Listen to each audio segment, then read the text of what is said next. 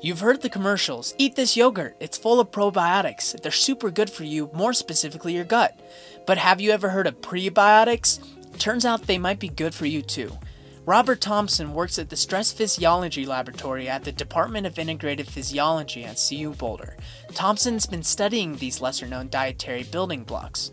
So prebiotics are thought currently to be non-digestible fibers that we as humans cannot digest, but the bacteria can feed on them, and they're thought to be food for these bacteria, certain bacteria. Thompson has been feeding the prebiotics to lab animals and finding some pretty interesting stuff that could apply to humans. It benefits us, and because these bacteria that can eat these specific prebiotics that we studied are thought to be stress protective gut bacteria, so that would benefit us as the host.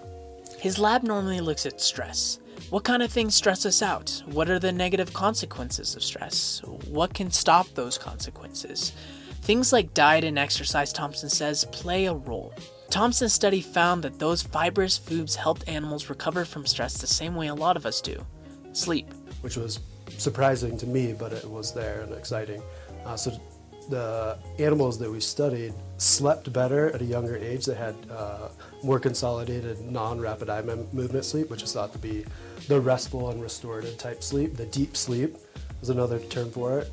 Thompson thinks the diet helped REM sleep because animals that got prebiotics had a more complex and healthier bacteria biome in their guts. While it's too soon to say if a diet with high fiber foods like chicory, artichokes, raw garlic, leeks, or onions will help humans, I definitely have been eating more salad, I can tell you that. I've always liked salad, but I was like, well, I don't think this is going to hurt.